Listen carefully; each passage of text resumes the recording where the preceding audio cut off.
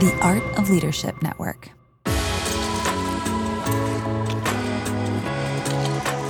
Welcome to the Carey Nieuwhof Leadership Podcast. It's Carey here, and I hope our time together today helps you thrive in life and leadership. Today's guest is none other than Thom Rainer, and we are going to talk about church. We're going to talk about the death of denominations, the stunning decline in evangelism, and the digital revolution, especially for small churches. Yeah, some real surprises in here and some great insight. And this episode is brought to you by the Church Disruption Summit. Register for the free event. It's my event. I would love for you to join me.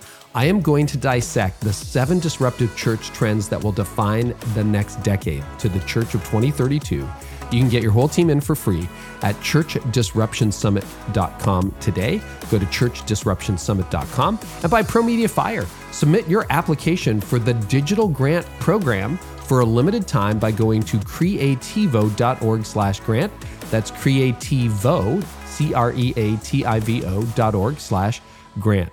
Well, I'm so glad to have Thom Rainer back. I joked it'd been a few hundred episodes, and we were definitely due for a return conversation. He is the founder and CEO of Church Answers and the executive director of the Revitalize Network. He is a graduate of the University of Alabama. He's got a degree in business administration and an MD and a PhD from Southern Seminary. He has served as the pastor of 4 churches, the former president of Rainer Group Consulting, and for 12 years, he was the dean at Southern Seminary, and for 13 years, the president and CEO of Lifeway. He has authored or co-authored 33 books. Yeah, I joked about it. It's like, man, you can just, I think we talk about this on air. We talked a lot off mic too, but he wrote his last, well, not this book, but another book during the pandemic in 18 days. I'm like, what? I don't write an introduction in 18 days. But anyway, good to have Thom back. And this episode is brought to you by the Church Disruption Summit. Change is inevitable, but irrelevance isn't. And everything is changing quickly. And here's the reality. Churches that aren't changing quickly die. So talk to leaders. They'll tell you they want to grow. They want to be more effective. They want to reach more people. And what does that all involve? Change. And then ask them their strategy for leading change. They can't answer the question. And unfortunately, hope is not a strategy.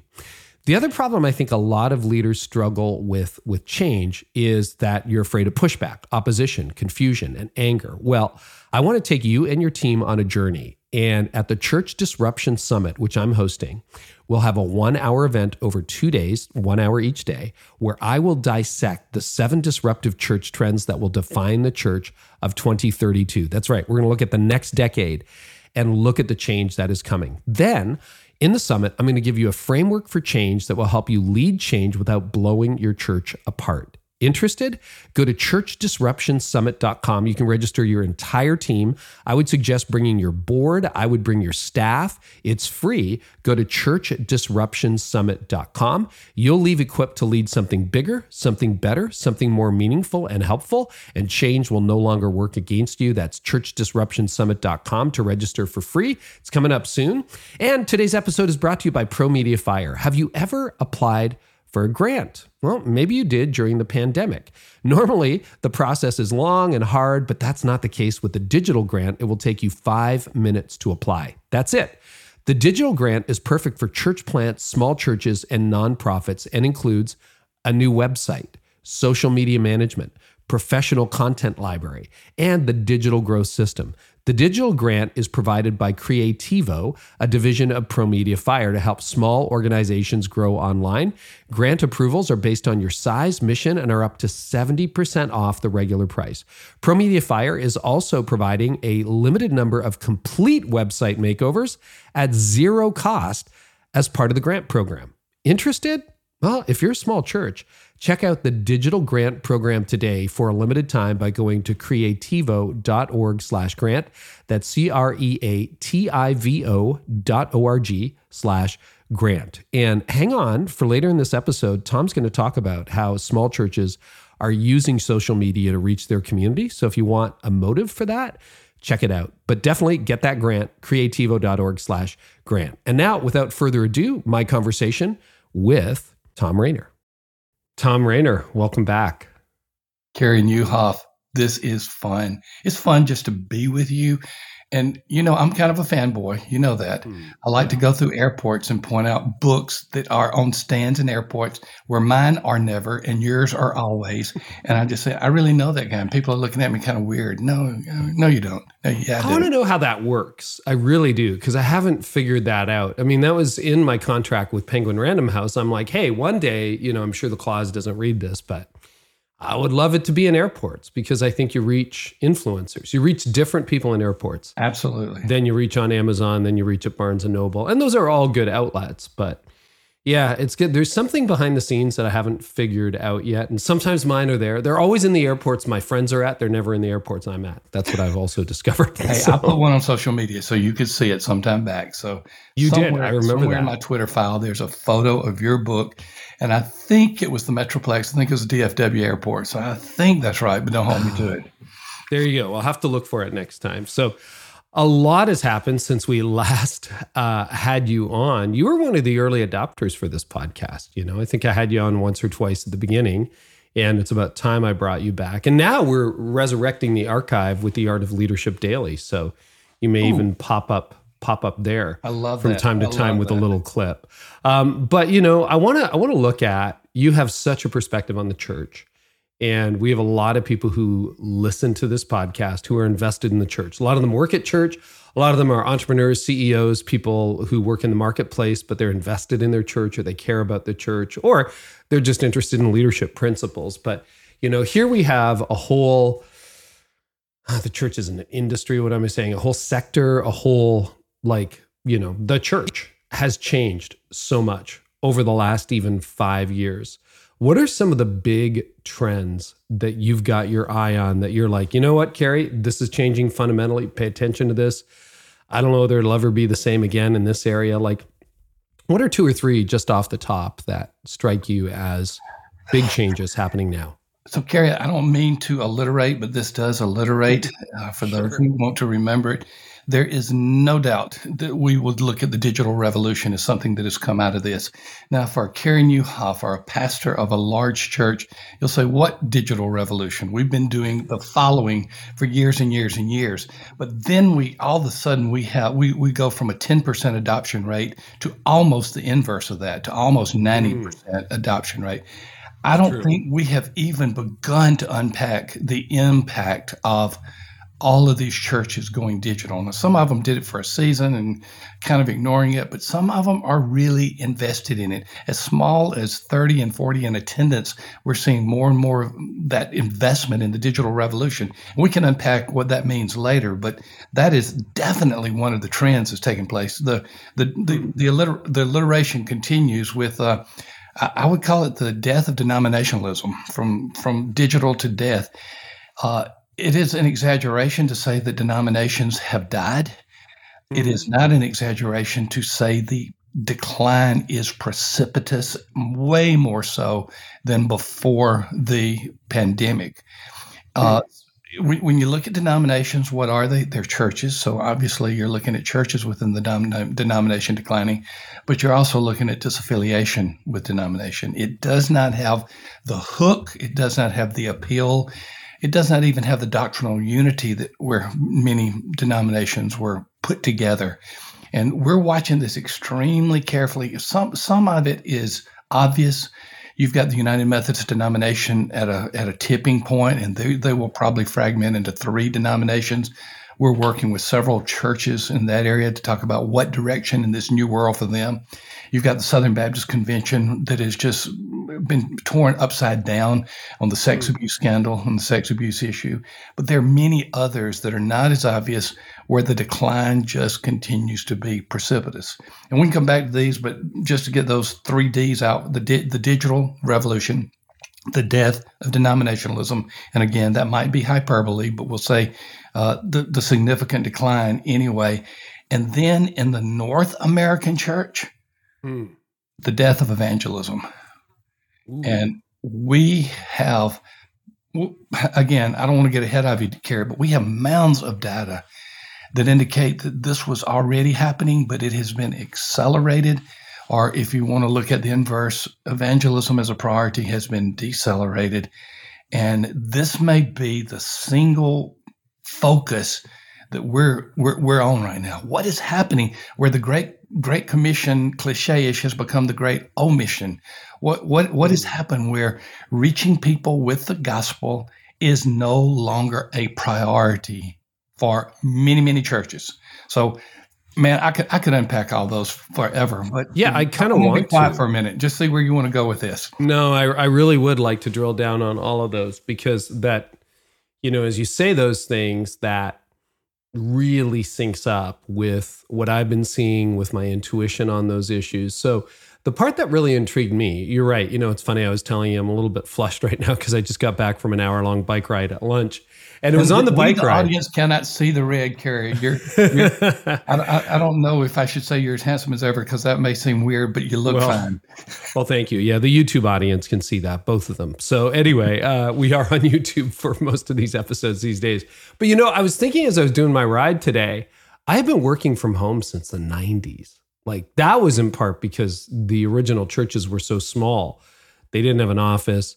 They weren't heated in the winter during the week because we couldn't afford it. So it's like, well, I'll work out of my house, right? But I've been used to time flexing for 2.5 decades, which is really interesting. And you're right. We were ready for the pandemic, not because we saw the pandemic coming, but because when we built our broadcast location, I'm like, that was sort of the last thing I did as lead pastor. It's like, well, I know more people are going to watch our messages through the lens of a camera than through a seat in the auditorium. So let's overinvest in the audio, video, lighting, the AVL. So when you look at us online, we look like a really big church. I mean, our biggest auditorium seats 350, and we were seeing 1,500 people through it, through our locations pre-pandemic. But it was a flip of a switch for us. But you're right. I think, the different things, it was 10 to 30% of churches were online, and other than, having a social media account, a Facebook account. But our static website that nobody went to.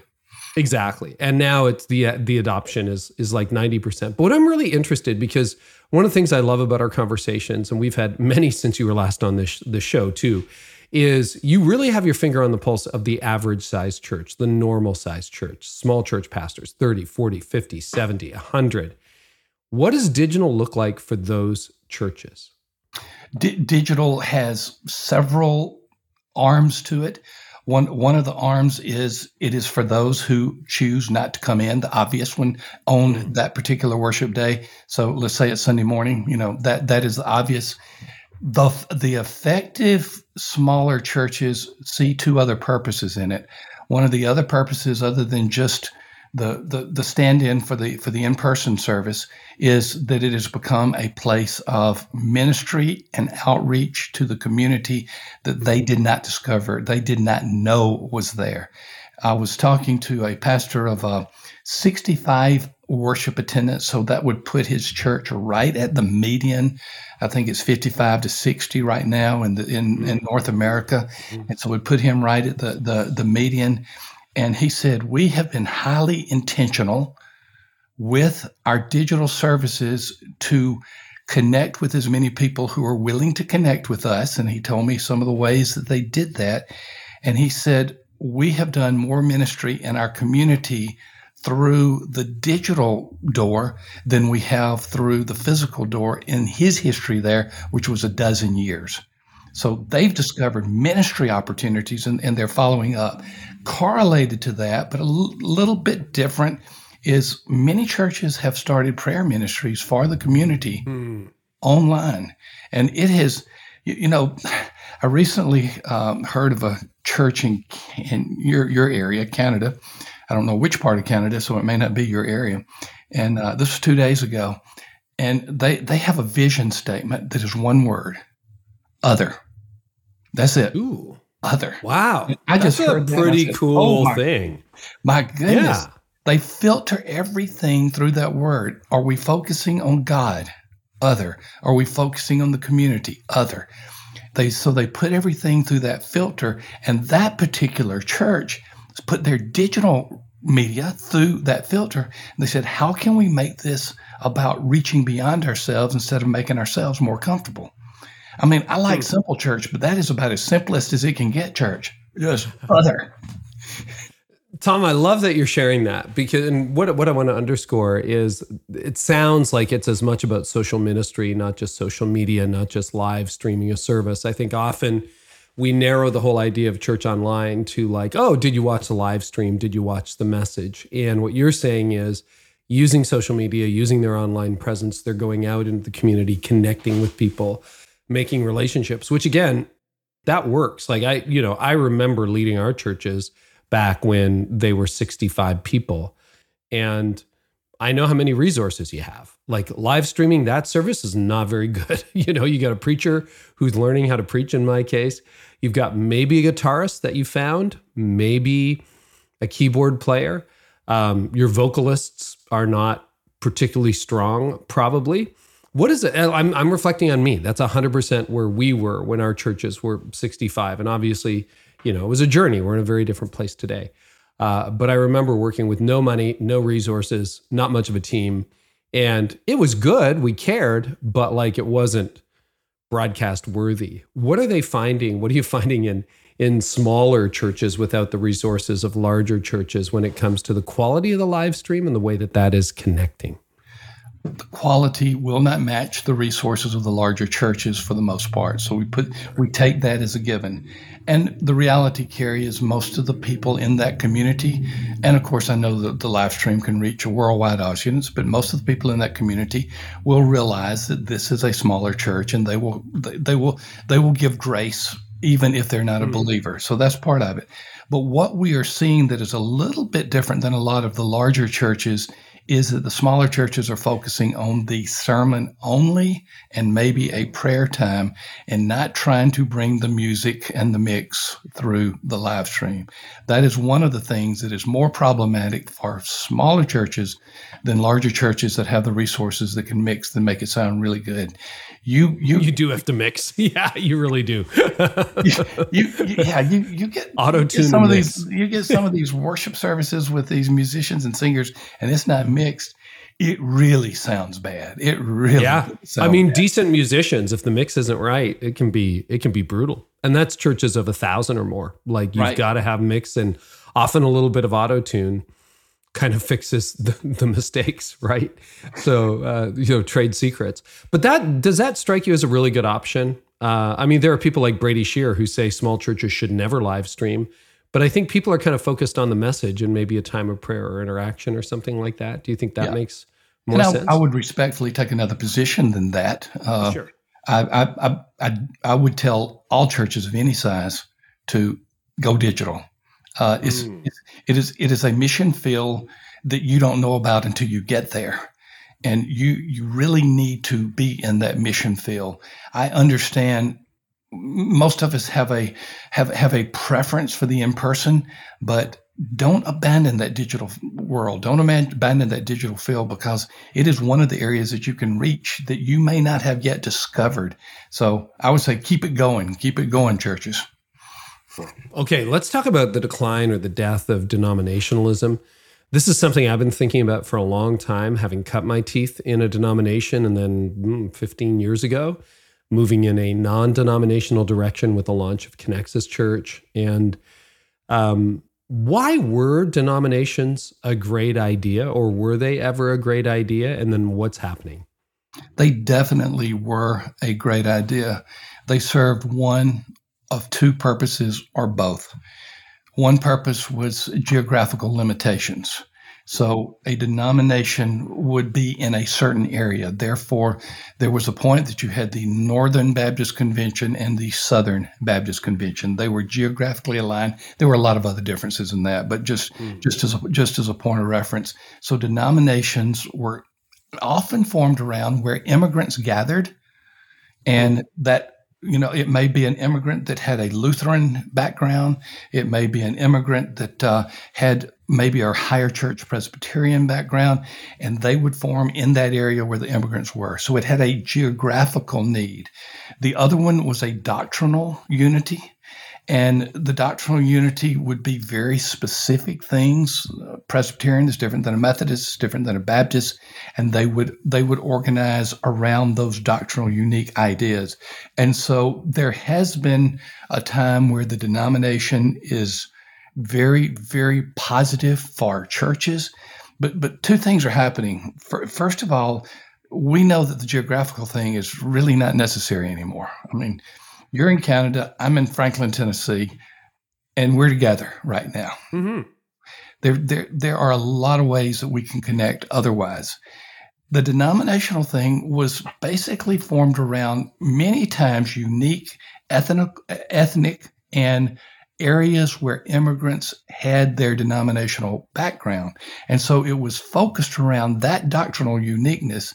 Now, quite frankly, if I went to, say, my youngest son's church at Spring Hill, I can click on to their website, and when it goes to the About section, I can find their doctrinal position, and I can choose to align with them doctrinally. And if I see a major red flag, I probably would not go. So now we have means to communicate doctrine where you can, in essence, organize around a church when the doctrine is a major concern, and it should be some level of concern. Those two things were not available, and those two things were predominantly in the digital revolution, pre-revolution, than they are now. It makes sense because I imagine, some people hearing this would say, what do you mean ethnic? But if you really think about it, I came from immigrant stock, and we looked for the Dutch church, right? I was born in Canada, but my parents were both Dutch immigrants. So we looked for the Dutch church. But even where I am right now, north of Toronto, I started in a Presbyterian context, and I started with 3 small rural Presbyterian churches. But just down the road, like 10 minutes from my house, is a church that was opened in 1840 and closed in 1907. And the historic plaque explains why it closed. And it closed because they were a Gaelic-speaking congregation, Scots Presbyterians, and nobody was speaking Gaelic anymore in the 20th century. So it was the first church to close, Presbyterian church to close in the area, because they thought that Gaelic was God's language, right? So they wouldn't change. So, I mean, that seems very foreign today, but it makes a lot of sense when you look at, everybody moved to North America from a different, well, not everybody, but a lot of people who live here today, who are not indigenous, moved here from another area, and then you kind of, clump together. So when did the denominational decline start? I mean, a lot of people point to the 60s, 50s, 70s. When did you see it start to shift in the U.S.? 60s and 70s for the mainline denominations, for the evangelical denominations, 80s forward. Yeah. I mean, it's been sliding for 40, 50 years. Oh, yeah. I mean, look at the largest Protestant denomination in North America, which would be the Southern Baptist Convention. It wasn't that long ago that its peak was 16.5 million. They've dropped below 14 million now. And that's with reporting generously membership numbers in churches. So that is just one sign that there is significant denominational erosion taking place. Well, I've never written about this, but I have thought about it a lot. And if you think about what denominations provided, there was that doctrinal adherence. There was also a common liturgy, right? There was a Presbyterian style of service, a Methodist style of service, a Baptist style of service, a Pentecostal style of service, etc. That was pretty uniform across the board. And the other thing they did was they equipped their pastors. They were responsible for training. They were responsible for continuing education, for national conventions. But you look at over the lifetime of my ministry, and I'm not exactly a young leader, all of that has now been distributed. At first, it was parachurch organizations who took a lot of that over. Then there were affiliations. It's like, well, were you part of the Willow Creek Network back in the day? Or were you part of, the North Point Network as it grew? Or were you a Life Church? Or there were different affiliations. And then you look at people like yourself, like, well, that with your Church Answers, or people like me, we just kind of came out of nowhere, and we're equipping a lot of leaders. Like everything's shifted. As Mark Sayers says, we're in a networked world, and the networks are now by affiliation. Do you see some of that? And feel free to disagree or nuance it, but like, how is that impacting denominations in the past, but also in the present and moving forward? Your point is well taken. It's about your organization and Church Answers. My organization, I cannot speak to the specificity of yours, but I know that in the course of a day, that our team will probably have maybe 100 different churches of different backgrounds that contact us for one thing or another. We have become a resource provider. We have become an equipper. And on August 1, we'll become an educator of multiple denominations. I'll just give a quick direction on that one and hope it's not too much of a shameless plug. We are opening Church Answers University on August 1, and Church Answers University is not a degree program. It is a certificate program. We saw the growth of certifications in the secular world, particularly in the world of technology, but now it's expanding to the business world and others. And this started, Carrie, as a desire to help churches in Uganda. We have a relationship with significant leaders, church leaders in Uganda, and they had to get education to get credentialed, and they had to get credentialed to keep their churches open. So it was a gospel issue. And so we opened Church Answers University for specifically East Africa, Uganda, and some of the contiguous countries. Well, after we started getting word out that these students were lining up here, we started hearing from American churches. We started hearing from American leaders. Well, I've got this multi-site, and we probably 90% of our folks have never had any type of ministry training or education. Can we do that? And so now we're bringing on a new form of education. That used to be the role of denominations. It still is. Let me say that. There's still good seminaries. It still is. But there are a lot of people out there that aren't trained, that need something that is affordable, accessible, and attainable. And so we moved into that world because we were asked to move into that world, because many of the denominations still have the more common path of universities, seminaries, etc. So I think it's exactly what has taken place. There's diffusion of ministry and equipping and resources, and it used to be highly concentrated in denominations and the churches of those denominations. I think you nailed it when you talked about that. Yeah, it's interesting, because you reminded me, we're not in current negotiations, but we've been approached several times over the years about even taking some of the courses I've done and partnering with a university, a seminary, to use them as accredited courses so that they count toward a master's or a bachelor's or whatever you happen to be working toward. And we haven't done anything about it, but it's a very interesting problem. And I hear you. I was, for a long season, the only person with seminary education on our church staff, because I generally wasn't hiring from seminaries. I was hiring from the marketplace, right? You were hiring from within a good bit as well. I was hiring from within. Yeah, 100%. We live in the middle of nowhere. It's I'll hire from within. And so then, I'm grateful for my seminary education, theological preaching training I've had, et cetera. But things are changing. So what's the prognosis for denominations? Do you think they'll eventually fade away, be reinvented? What do you imagine? I do not think the denominations per se will be reinvented. If you and I were talking 50 years from now, it would be a miracle. But if you and I were talking 50 years from now, I think there would still be some vestige of denominations still remaining, because denominations hang on tenaciously, and so they will still be here. And some of them will have a role, some of them will be reinvented. But I think what we're seeing, Carrie, is diffusion, and it is not being training, equipping, credentialing is not going to be primarily the purview of denominations as much as it is diffused to other organizations. And that's why we did the certification, is because the people in Africa said, "Is there any way we can get educated in less than a year?" I said, "Yeah, we can do it. It may not be as robust, but we can do it." So we did it, and now they've come along, and we just accepted our first Tanzanian student. So we just expanded a little bit beyond Uganda.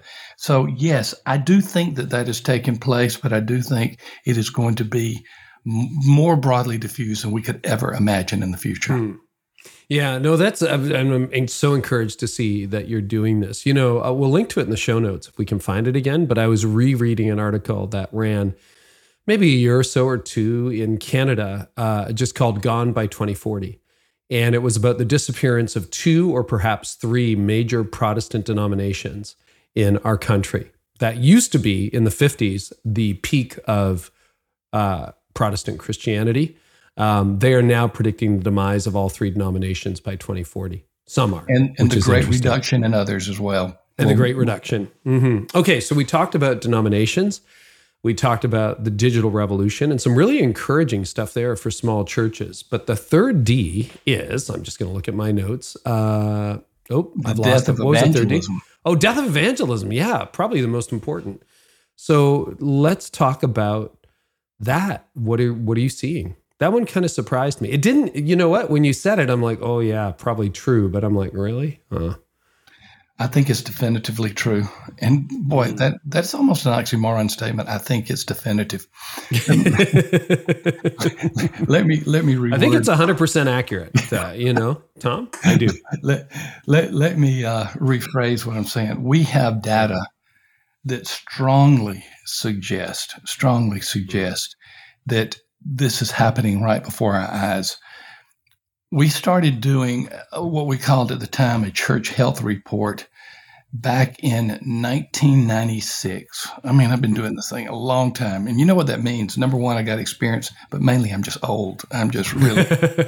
So we started doing this. Still alive, right? There you go. Survey for tools for churches so that they could get a perception of where they thought they were. I mean, it did not measure actual results in churches such as conversions, baptisms, et cetera, but it measured where they perceived they were. And their perception was pretty much reality because whatever they perceived was happening, whatever they perceived made what was happening next. And so we started following these in 1996. The primary purpose of it was to allow a church to evaluate itself. We started harvesting that data recently. We started putting it in the cloud in 2017, and so we're going to have to go back and do some other types of input for pre-2017 data. But we started harvesting this data, and right before your eyes, we measure 160 variables, but they come down to 7 categories, and 6 of them are the purposes of the church: evangelism, discipleship, ministry, worship, fellowship, and prayer. And then the 7th one is what you believe doctrinally. So they come down to the 6 purposes of the church, and then what you believe doctrinally. Got the data, and I said, I just want to see the high level. I want to see what the scores were just in the 6 categories. What's the score for worship? What's the score for fellowship, discipleship, ministry? And keep in mind, if I'm boring people with this, keep in mind that each of these broad categories had 25 questions underneath them. So these are the broad categories.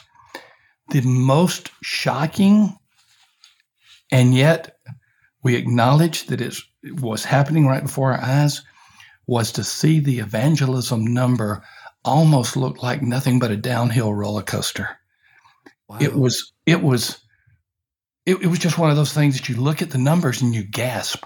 Worship didn't go down that much. Even discipleship held its own. Ministry, fellowship, prayer, evangelism. Now, what this means is the churches are dying in evangelism, and the members know it, and they're frustrated. And they're depressed about the fact that their church is not fulfilling the Great Commission. So we're looking at these numbers and said, this may be one of the clarion calls of the church today. Mm-hmm. I mean, what were Jesus' last will and testament words? Basically, it was Acts 1:8, before he was lifted up. You will be my witnesses in Jerusalem, Judea, Samaria, and to the ends of the earth. And he did not say, go and build the nice facilities. Nice facilities are fine. He did not say, have the best worship services, though they're needed. He just said, go reach people with the gospel. And we said, in essence, with our actions, we got other things we need to do right now. So people are concerned about it, but the activity is dropping nonetheless. Is that what your data is showing? They are concerned about it, and they don't know what to do about it. Okay. So let's talk about the reasons for that. I mean, one of my theories, and I've done some writing on this, is that a lot of the church growth in the last 20 years has been what I call market consolidation. In the same way that if you look at when Borders and Barnes and Noble started to really expand in suburban America, they gobbled up independent bookstores or bookshops. Everybody knows that, right? And now there's a little resurgence of independent bookshops, which I think is a really good thing. But what that was, it wasn't like we sold more books. It's just we sold the same amount of books in fewer places, and a Barnes and Noble would replace 5 small mom and pop shops. And I think you could argue there's definitely some mega churches that have had conversion growth.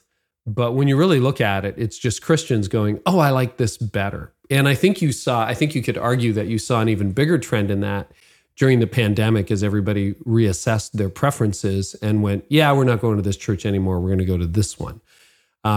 So a lot of the returners who are new are just recycled Christians. So do you see consolidation as being part of what explains some of the church growth movement over the last 20 years? Or do you have a different The direct take? answer to your question is yes, it explains the church growth movement very well.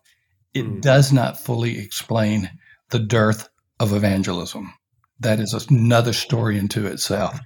So what's going on there? Like, I think America is becoming a post-Christian nation. It is.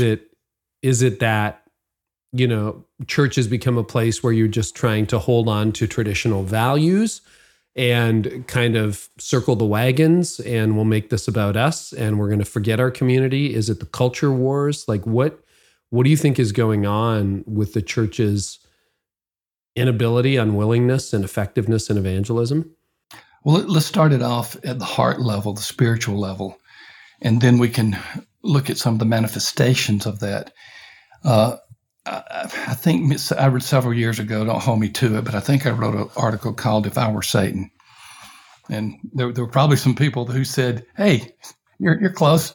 But if I were Satan, I would insist that people look at activities in the church that are more important than evangelism. I wouldn't worry about moral failure. I would just get churches busy so that they neglect the main thing. So I do think that there's spiritual warfare. And when you talk about, what does the enemy want us not to do? And it's definitely, he does not want us to depopulate hell. Christ wants us to populate heaven. He does not want that. So we know that there's a spiritual issue at stake.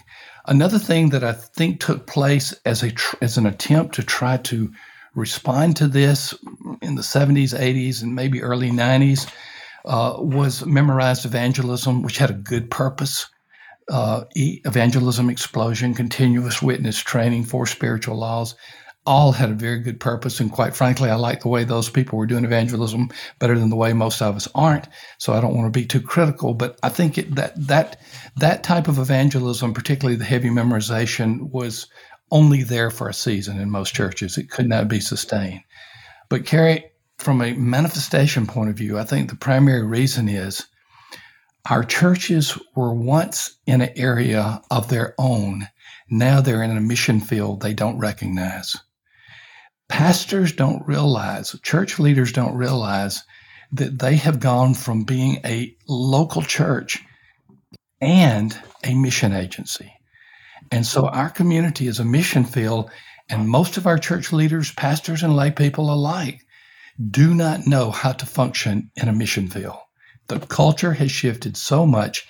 It is definitely post-Christian, and we collectively, as churches in North America particularly, we do not know how to function in that mission field. So if you want to play with that idea a little bit more, I would be up for it if you are, Thom, because I've been thinking about this a lot, but really haven't had a conversation about it on this show, which is I have this theory, and I grew up in the church, so I may be totally the wrong person to pull on this, but I kind of felt like, you could walk into any Christian church 20 years ago and feel relatively comfortable. But I wonder if the collective psyche has changed at this point to the point where when you see churches, when you're not in church on a Sunday morning, you're driving by one, they feel more like a private club or a peculiar organization. So, for example, if you saw a branch of the Legion, I don't know if you have those in the US, we have the Royal Canadian Legion, but veterans places, right? Well, I didn't serve in the military, so I don't feel welcome there. Or let's say you were part of you pass a hunting club where people are gathering. It's like, well, I'm not a hunter. I'm not welcome there. And I wonder if when the average person passes a church, they think, oh, that's a private gathering for people, not a public gathering, almost like crashing a funeral. It's like, I don't know who that guy is, right? Like, I wonder, if we kind of went from that perspective of we're open for everybody, and then there's been a lot of problems in the church. You mentioned the abuse, Southern Baptist, but not just Southern Baptist, the judgmentalism, the anger, the hatred, the political division. And I wonder if people driving by are just like, yeah, I'm not invited to that club and I don't know whether I want to go. Does that resonate at all, or bad theory? You're nailing it, and that is one of the reasons why we cannot expect people just to drop by our church anymore. We have to develop the relationships. We have to be in their world. We cannot expect them to come to our world. And Carrie, you nailed it with describing what was going on. We have become, in many of our churches, a religious country club. And therefore, we are not in the business of looking beyond our own, that single vision statement, other. No, we're kind of focused on self. Us. It's like those guys are bad guys, right? Like how judgment is a terrible evangelism strategy. And if you look at what so many people are posting online, it's just anti-culture. Here's what's wrong with America. Here's what's wrong with the president, whatever president happens to be in power in the moment. Here's what's wrong with culture. Here's what's wrong with Hollywood. Here's what's wrong with Disney. And then you're like, oh, and love your neighbor. It's like, where does that come from? If I were a non-Christian, I did not grow up in the church. Well, let me correct that. My first 11 years were in a church, a non-gospel church. Up until age about 22, I dropped out of church. And so I've experienced in both my teenage and young adult years what it's not to be a part of the church. So I'll just simply say this. If I were not a Christian and I had one source to find out about the Christian faith, and it was social media, I would declare never in my life would I become a Christian, because those people are mean. Those people are venomous in many cases, not in all cases, but venomous in many cases. And all they want to do is argue about the next thing. So culture is not coming to church. We've got to go to them, whatever that means. We have got to go to them. And that's what's not happening. Therefore, that's why evangelism is not happening. So I couldn't agree with you more, and that was very well said. But don't we need to do some soul work first? Like, isn't there some repentance, some change in attitude? Like, do you really want to go and hang out with a bunch of angry, judgmental, suspicious people? Well, we can do it one by one, and just let it begin with me, and maybe disciple one other person, and see what happens when God uses a few.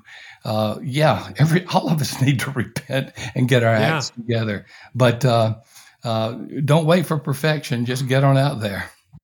Yeah, well, you know what? The death of denominationalism, the death of evangelism, the digital revolution, the 3Ds. Thank you for sharing that. That's absolutely worth the price of admission. Even if we were charging for this, it's worth the price of admission. It still happens to be free for the podcast. But Thom, you also released a book, short, I guess in 2020, called The Post-Quarantine Church. So in that book, what did you see as the opportunities and the challenges facing the church coming out of the pandemic? When you look at, I have more of a 2020 hindsight view. At the time I wrote it, we were in the pandemic. And so I got a call from a publisher, Tyndale, and they said, look, we really need to get a book out about what's going on right now. We don't know how long it's going to last. Can you write a book quickly? I said, can you give me a framework? And they said, 3 weeks, 21 days. And I said, I'll give it a shot. I wrote it in 18 days, released The Post-Quarantine Church. And so understand, I was writing that book in the midst of the pandemic. And it was about getting out of the quarantine and getting into gatherings, getting back into workplaces, et cetera. But there were a couple of things that just became glaringly obvious. One of those is that we have ripped the timeline. Now, what I mean by that is if you look at a timeline, is 2019 is here. And for those of you who are on the audio podcast, I got my hands up. So I got to remember, most people are listening. And then I'm putting up my other hand, and the timeline is between my hand here. What happened was we took out a piece of that timeline and everything accelerated. And at the time we looked at it, everything accelerated by 2 years or more. Now, let me explain. So if a church was in decline, slightly declining in 2019, and then they wake up and they look at 2021, it's like they were in the year 2023 or 2024 or 2025. The decline had been accelerated even though the time hadn't. It was just like you ripped a page out of the timeline, and you're just thinking, oh my goodness, how did we get this way? Many church leaders panicked. Many church members got frustrated. They were already frustrated with the pandemic, with politics, with the rules and not rules of what you do during the quarantine. And then they get back and, oh my goodness, only half of my people are here.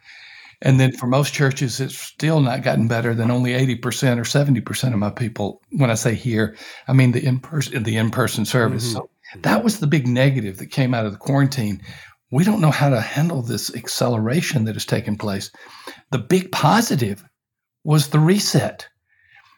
People for a season, and they may still be, but I don't think they are as much today. Church members for a season have been ready for change that they have resisted for so long. And so this was an opportunity for many churches to say things have changed. We need to do the following. Now, we may be leaving that period now, but immediately when that book was written, I said, look at this as a great reset. Move quickly, because this is an opportunity where you don't have to ask the question, what is the way that we've always done it? That was the big negative and the big positive. Obviously, things have begun to change a little bit as we've moved more and more past the original quarantine time. Okay. Anything else when you think about what you see changing in the church? What are the big trends that you see changing? Well, I will go back to my hobby horse, and I do think that the healthy churches are going to rediscover evangelism. I don't have a methodology for them. This is not a new program that is being introduced, but I do think they're going to say, look, as Carey Nieuwhof said, much better source than Thom Rainer, as Carey Nieuwhof said, people are just not going to come to our churches. It's just not the natural thing to do. It's those people.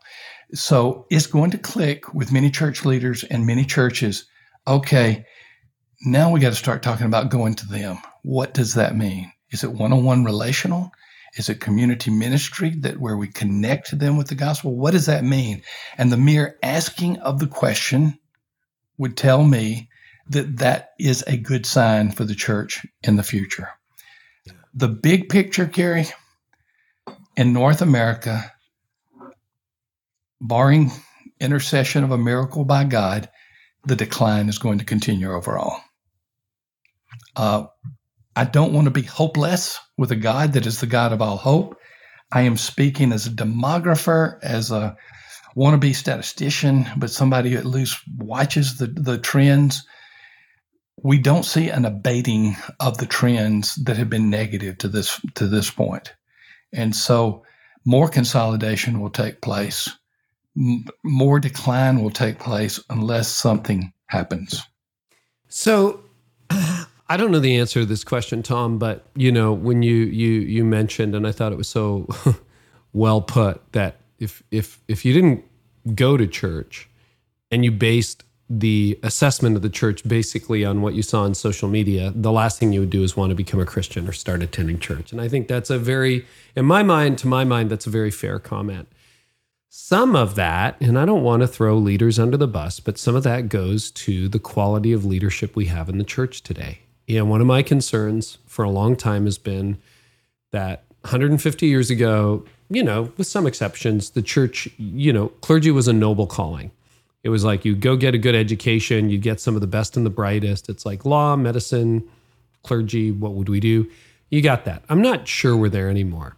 When you think about godly people who are high capacity leaders, what is it going to take to attract another caliber of leader to local church leadership, in your view? Well, again, you are prescient in your thoughts and your words, so you're really very much on track with that. The reason that many pastors and other church leaders are not effective is because they learned how to. And most of the people weren't listening by podcast, so I do air quotes, but I'm going to yield from doing that. Most of the people have learned how to do church in a different world than the world that exists today. And they have not adapted to that new world. It takes a high capacity leader, maybe a good willing leader, to gain the capacity to say, I know that the world is different. I know North America is different for your North American listeners. I know North America is different. And I cannot be the type of leader that I used to be if I'm going to be effective going forward, because the way we do church, air quotes again, not showing them, the way we do church has to significantly change. If it does not, the trends are inescapable. Wow. What else do church leaders need to do to be prepared for the challenges ahead? Barna has said 42% are ready to quit. There's like personal resilience, but there's also the practical skills that leaders need to be able to lead in an era of change. So what are two or three of the things that you see that leaders need? I love studying leaders who have been effective by some measurable outcome, but also who have hung around for some period of time in a church. Tenure does not necessarily make you effective, but if you're very ineffective, the likelihood of longer tenure is smaller. And so one of the words is just tenacity, stickiness, the ability to hang in there. That 42% number that Barna cited, I see that too. I would have anecdotally had a higher number, so I'm glad he has a data. But the first thing is just hang in there. Go through a season. We have found that the most effective years, now effective is defined subjectively by interviews with the pastors that we have, objectively by some metrics. So again, I want to give clarity there. The most effective years for a pastor begin after year 5 of a tenure. So, and here's the other thing about it, Gary. You have to write off 2 years now. Basically, you have to write off 20 and 21. Reset. So if you started in 2020, welcome to your first day on the job. This is your first day on the job, and you have to treat it as that way. And if you look at change leadership, if you look at what is taking place in the effective churches, most leaders are thinking, what will this church look like in 5 to 10 years? And they can live with the incrementalism, even though they may not be leading incrementally, they can take the small wins. And then when the real big pushes come and there is significant conversion growth, deeper discipleship, more celebratory worship, maybe after year 5, you begin to see the momentum come. So, this whole idea of just hang in there, that is just the tenacity is just part of it. The other thing is learn. If people are not listening to your podcast, people being church leaders, then they are missing an incredible opportunity. Put Carrie on 1.5 speed if you don't have time, but you can put me on double speed, and people think I'm talking normally. But listen to the Carrie Newhoff podcast, read his books, because you're going to learn something about the world in which you're in. You write about leadership, you write about the world that we live in, you write about the challenges, and you write about the church. Find a way to be that continuous learner, because you have to learn the culture that you're in right now in order to move forward. So tenacity, what is it? Angela Duckworth called it grit in her grit in her famous book, now become a classic. Have that grit and just hang in there. But be a learner, because if you want to do church the way that you've always done it, you will not be the pastor that you want to be. Yeah. Well, speaking of writing books, you've written a lot more than me. You have a brand new book, a little one called I Am a Christian. I don't know whether it's a sequel to I'm a Church Member. That sold like a ton of copies. Tell me why you wrote the book and why now. I'm curious. Well, I wrote this book because I Am a Church Member is incomplete. And I did not want to write a book that was a sequel as much as I wanted to write a book that was a replacement. That's kind of a dangerous thing to say. I'm trying to cannibalize myself, but it is the reality. All right, let's think for a moment. How was I Am a Church Member used?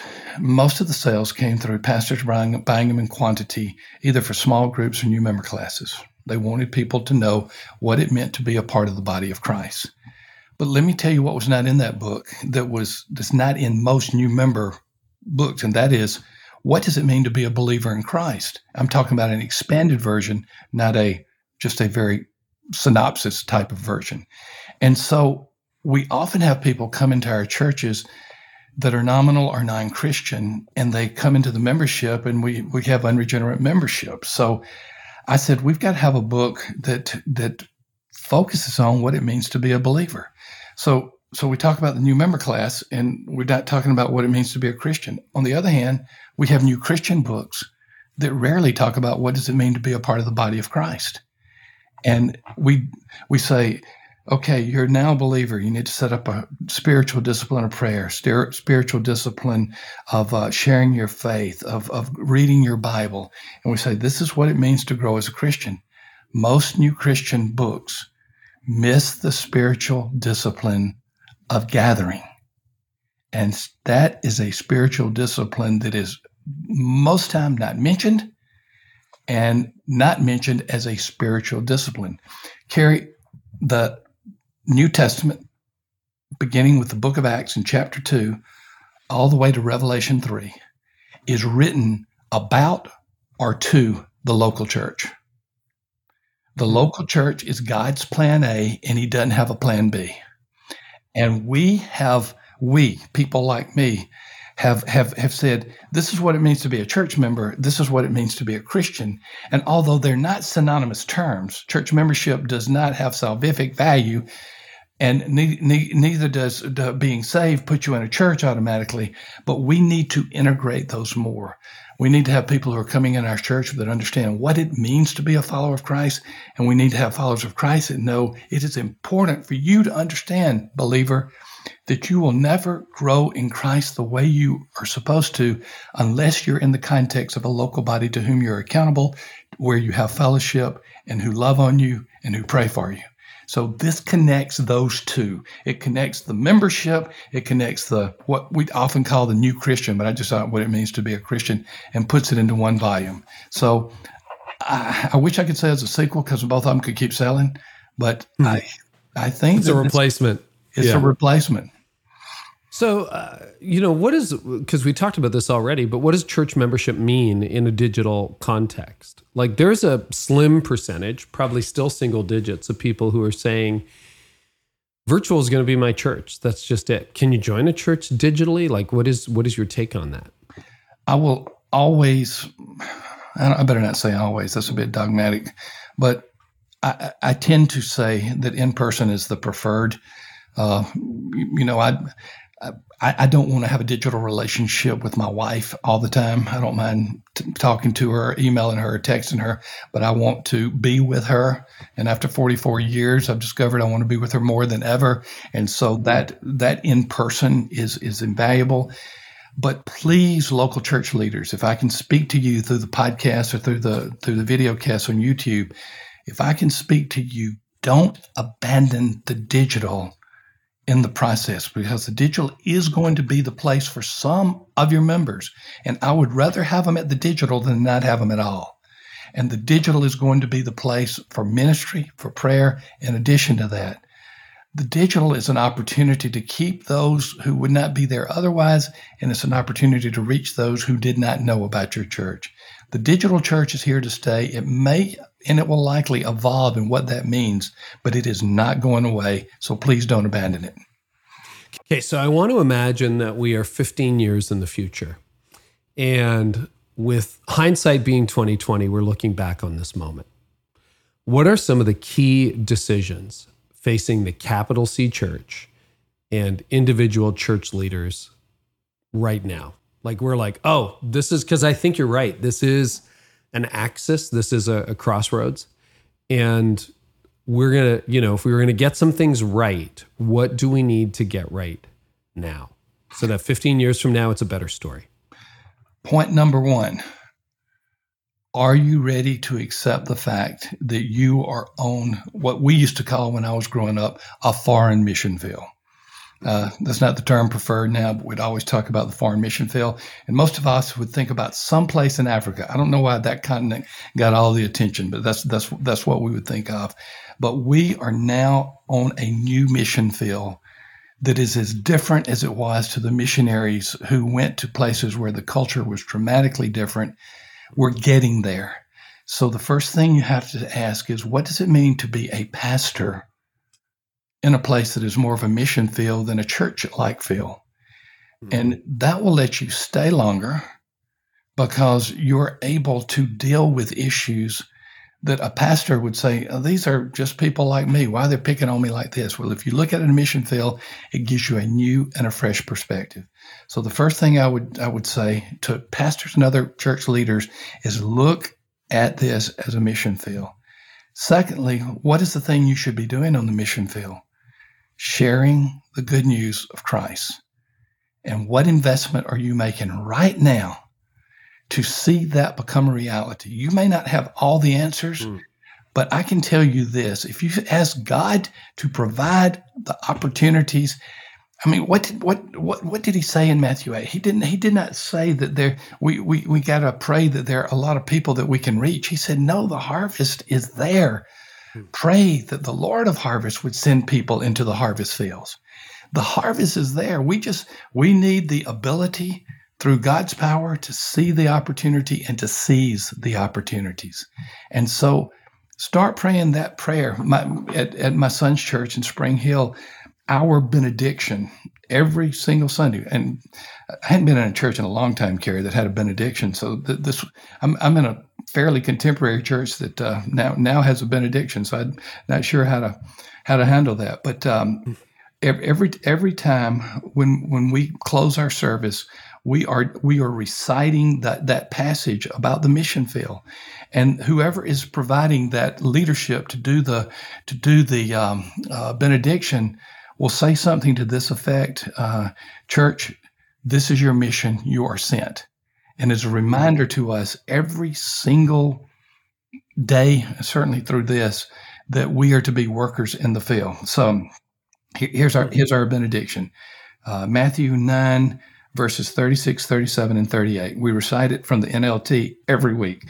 When he saw the crowds, he had compassion on them because they were confused and helpless like sheep without a shepherd. He said to his disciple, the harvest is great, but the workers are few. So pray to the Lord who is in charge of the harvest. Ask him to do what? Send more workers into his fields. So the next thing we got to do is say we're available. That's not a program or even a plan at this point. It's just simply to say that we are available. Thirdly, I would start asking the question, how can we make what it means to be a part of a church? If you don't like the word membership, okay, that's fine. I like it, wrote a book on it, but whatever you want to call it, what does it mean to be a part of the church? And start making steps to make that more meaningful. Instead of just come, take a seat, don't do this or that, but what does it mean? Raise the bar of what it means to be a part of God's church. Those are three things. And, if you look back, mission field, looking at the culture differently, making evangelism of the Great Commission a higher priority, and then just being willing for your church to be that kind of church that makes a difference and is different. Those three things by itself, I think, could be revolutionary if we're able to have this conversation. How many years did you say? I said 15. 15. Yeah, just 15 a random number. Yes. Yeah. Thom, this has been so refreshing. So where can people find you online these days? Churchanswers.com. Really hard to find.